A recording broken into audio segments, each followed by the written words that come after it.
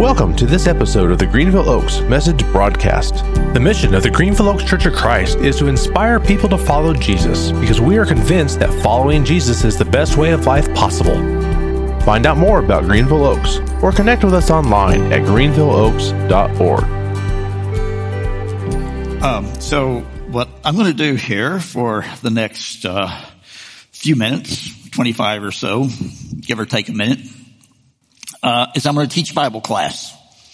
And when I preach this way and I teach Bible class, I always remind people that the students at ACU pay a great deal of money for this.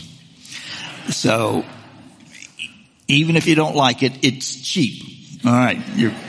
Don't you enjoy a movie when you go to the matinee and don't have to pay as much? Don't you enjoy it more? I know I do. Okay, let me start out with question and answer. How many of you have ever read an Agatha Christie novel? Let me see your hands. Okay, a few of you. Agatha Christie is largely considered the greatest mystery writer of all time, and until the last few years, I had never read an Agatha Christie novel. And I thought, I think I'm going to give those a shot. So I read what are supposed to be the 5 best novels that she wrote involving her master detective Hercule Poirot, who makes Sherlock Holmes look like a slacker by comparison. And they're quite good, by the way. I have very distinct memories of each of them. That is, she's not writing the same book over and over and over again. But what I was really interested in is if I really paid attention, if I really tried to follow the clues, could I plausibly get the answer right? And the answer to that is you never had a chance. There's just absolutely no way. It doesn't matter how close attention you pay. It was like the old Perry Mason things on TV. The ending, there's no way you could have figured it out. There's no way Perry Mason could have figured it out. There's no way Hercule Poirot could have figured it out.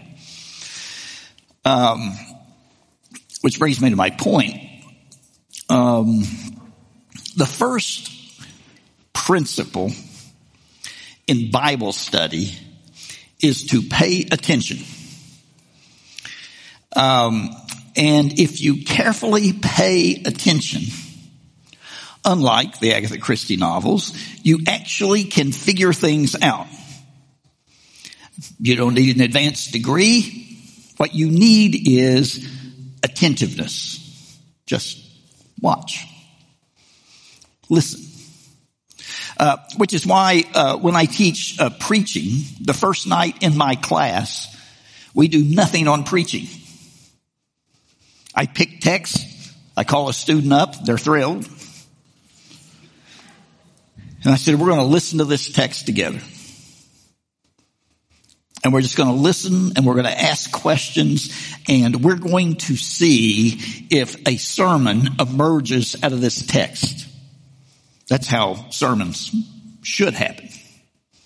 That's how I know the text is telling me what to preach rather than me just deciding. Well, here I am today, and I'm going to talk for a few minutes about the book of Revelation. And everybody has notions about the book of Revelation, whether they've ever read it or not. And so when my students come into my class, they're always excited about Revelation because they've got all sorts of ideas about it. And I say, okay, I want you to write one word. They are supposed to have read the book of Revelation before they come to class, but that's iffy. It's possible some of them don't read everything that I assign. That's not the disturbing part. The disturbing part is it really doesn't seem to matter whether they do or not. They read so poorly. They read so unattentively. So I ask him, give me one word. Tell me what the book of Revelation is about. And I get all sorts of interesting things, as you can imagine. But I almost never get the right thing. To understand the book of Revelation, you have to understand that the book is about worship. There are more exalted worship scenes in the book of Revelation than anywhere else in the New Testament. It is everywhere, over and over again. Human beings and heavenly creatures and all the earth burst into worship. The whole book is about, of all the things in the world you can worship, what should you worship? Big question in the book of Revelation is, should you worship the emperor or should you worship Jehovah God? And you don't need an advanced degree for that. All you have to do is pay attention if you're reading through the book of Revelation. The other thing you will immediately notice is Revelation is filled with Old Testament. That's one of the reasons it's so hard to read. A lot of it is the book of Daniel, but not all of it is. Somebody said there's something like, 600 references to the Old Testament. I haven't bothered to count them, and whoever did needs to get a life. But they're everywhere. If you look, you and listen, you hear these echoes of the Hebrew Bible over and over and over again. And you really can't make much sense of Revelation apart from kind of taking a look at some of those texts. And I'm going to do that today. I'm going to read a Revelation text over against a Hebrew Bible text. And you'll see they're doing remarkably the same things. You might need a degree for that one. Okay. And finally, what you will notice if you just attend is that the book of Revelation is about Lamb power. And you don't need an advanced degree for that one. All you need to do is pay attention. Okay. Just to show you, I'm just making all this up. We're going to read some text together. Here's the beginning of chapter 5. Then I saw on the right hand of him who sat on the throne a scroll with writing on both sides and sealed with 7 seals. And I saw a mighty angel proclaiming in a loud voice, who is worthy to break the seals and open the scroll. But no one in heaven or on earth or under the earth could open the scroll or even look inside it. I wept and wept because no one was found who was worthy to open the scroll and look inside. Then one of the elders said to me, "Do not weep. See, the Lion of the tribe of Judah, the Root of David, has triumphed. He is able to open the scroll and its 7 seals." And then it happens. The moment in the book of Revelation where everything pivots. Then I saw a lamb, looking as if it had been slain, standing in the center of the throne, encircled by the 4 living creatures and the elders. He introduces Jesus as a Lion of Judah, but immediately dismisses the image and switches to, he is the Lamb. And guess what? It's Lamb the rest of the way. Chapter 6, verse 16. They called to the mountains and rocks, "Fall on us and hide us from the face of him who sits on the throne and from the wrath of the Lamb." Now, there's a funny phrase, the wrath of the Lamb. Have you ever met a really mad lamb?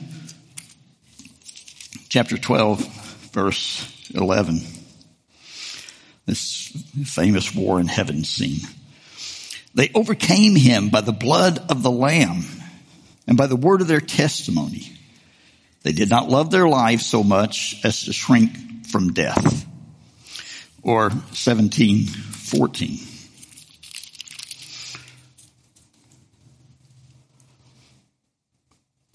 They will make war against the Lamb, but the Lamb will overcome them because he is Lord of lords and King of kings.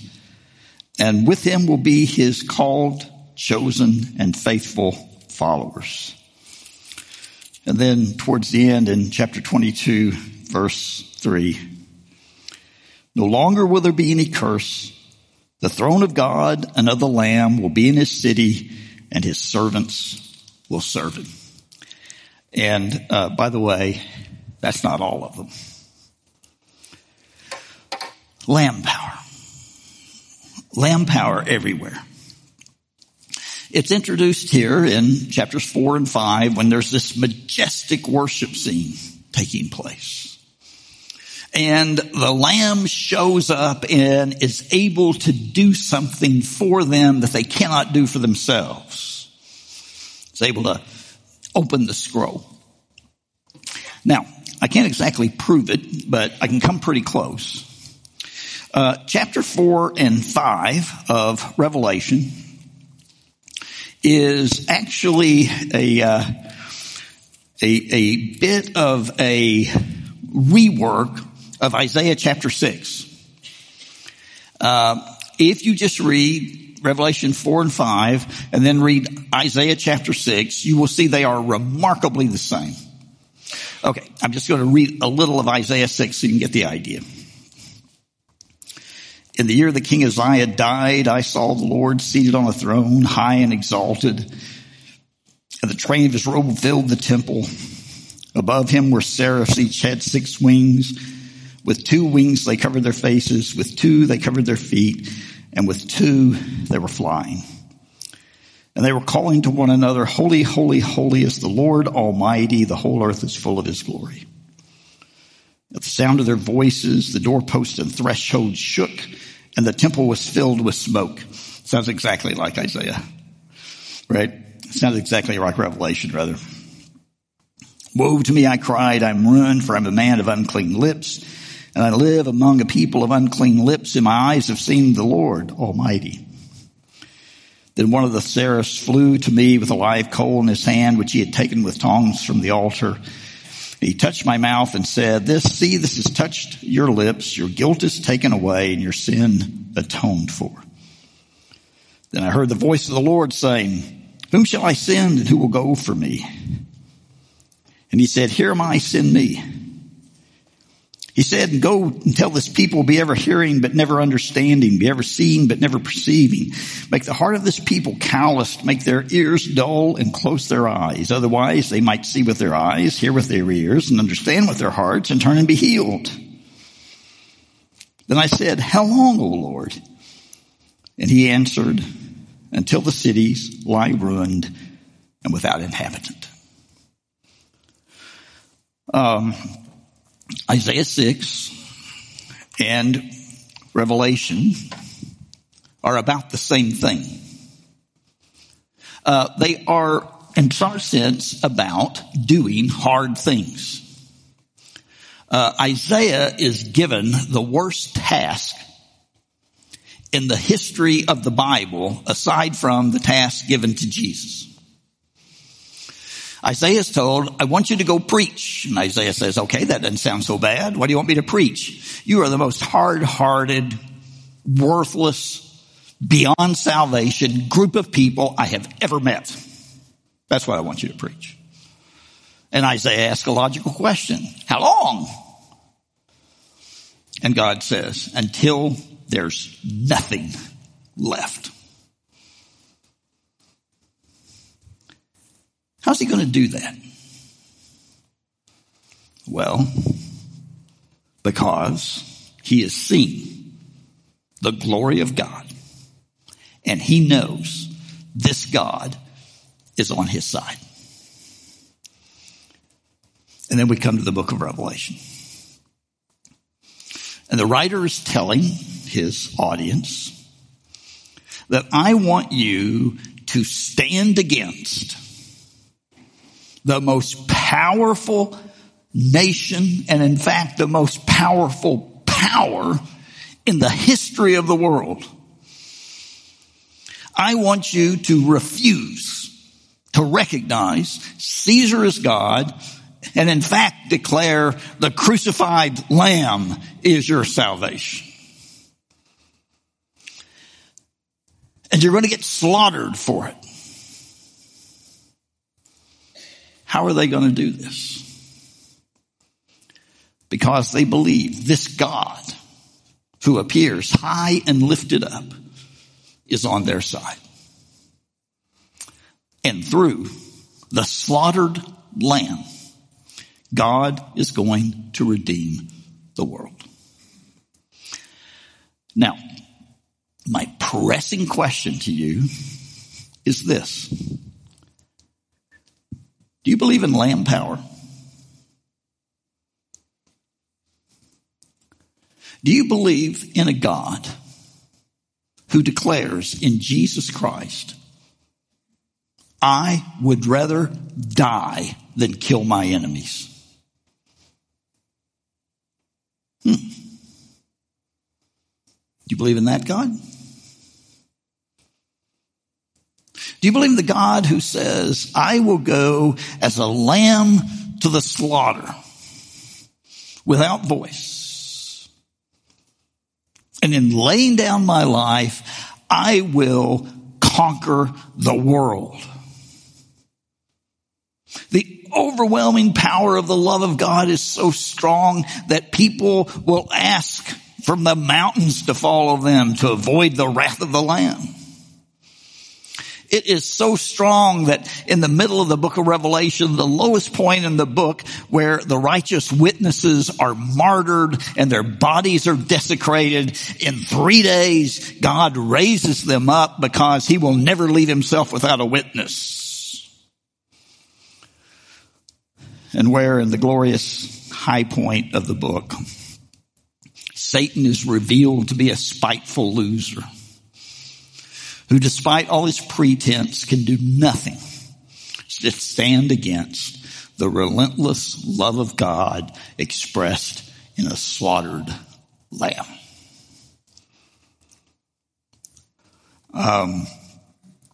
It was very hard in the day that Revelation was written to believe in lamb power. Lamb power versus Rome power, that didn't look like a very even match. And it is clear today that it is very difficult for Christians to believe in lamb power. We want power, not lamb power. But that's not God's way. As we were singing the setting of these Revelation words to the tune that we generally associate with Just As I Am, at least those of you who've been going to church forever. I was thinking about years and years and years ago when I went out on a 40-day silent retreat with these hermits. It's the most formative moment of my adult spiritual life. I'd always wondered what would happen if you went to the desert and gave God your undivided attention for 40 days. And now I know. And it is a romantic idea, but I can assure you that the experience is quite different. What happens when you really get quiet? It's all the sin and crud in your life that you've been avoiding by noise and activity comes creeping to the surface. Some of it I knew was there, and some of it I was utterly unaware of. And at a point that I felt utterly crushed, just broken. Because I am a child of the church, a verse of Just As I Am came to me. A verse we don't sing real often. Just as I am, thy love unknown, really means beyond knowledge, has broken every barrier down. Now to be thine, yea, thine alone, O Lamb of God, I come. and power, as we usually think about power, will never get you there. It is the triumphant Lamb that God has declared to be both Lord and Christ through relentless, self-giving love, that gracious appearance in Jesus Christ that has the power to break every barrier down. There are some days I believe in Lamb power and some days I don't. Some days I believe in it more than others. And I return to these passages. The author denies lion stuff. What he wants Christians to do is to believe in the Lamb. And I will simply make this observation. Rome is long gone, and the kingdom of heaven remains. Turns out, Lamb power was right all along. Would you stand?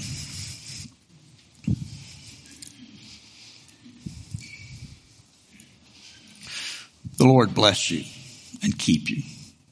The Lord make his face to shine upon you and give you peace. To him who is able to keep you from falling and to present you before his glorious presence without fault and with great joy. To the only God our Savior be glory and majesty, dominion and power through Jesus Christ our Lord, before all ages, now and forevermore, world without end. Amen. Thank you for listening to this message from the Greenville Oaks Message Broadcast. We hope this message helps you to inspire people to follow Jesus because you're convinced, like we are, that following Jesus is the best way of life possible. Make sure to give us a rating and review on iTunes, Google Play, Spotify, or Stitcher. Discover more about the Greenville Oaks Church online at greenvilleoaks.org.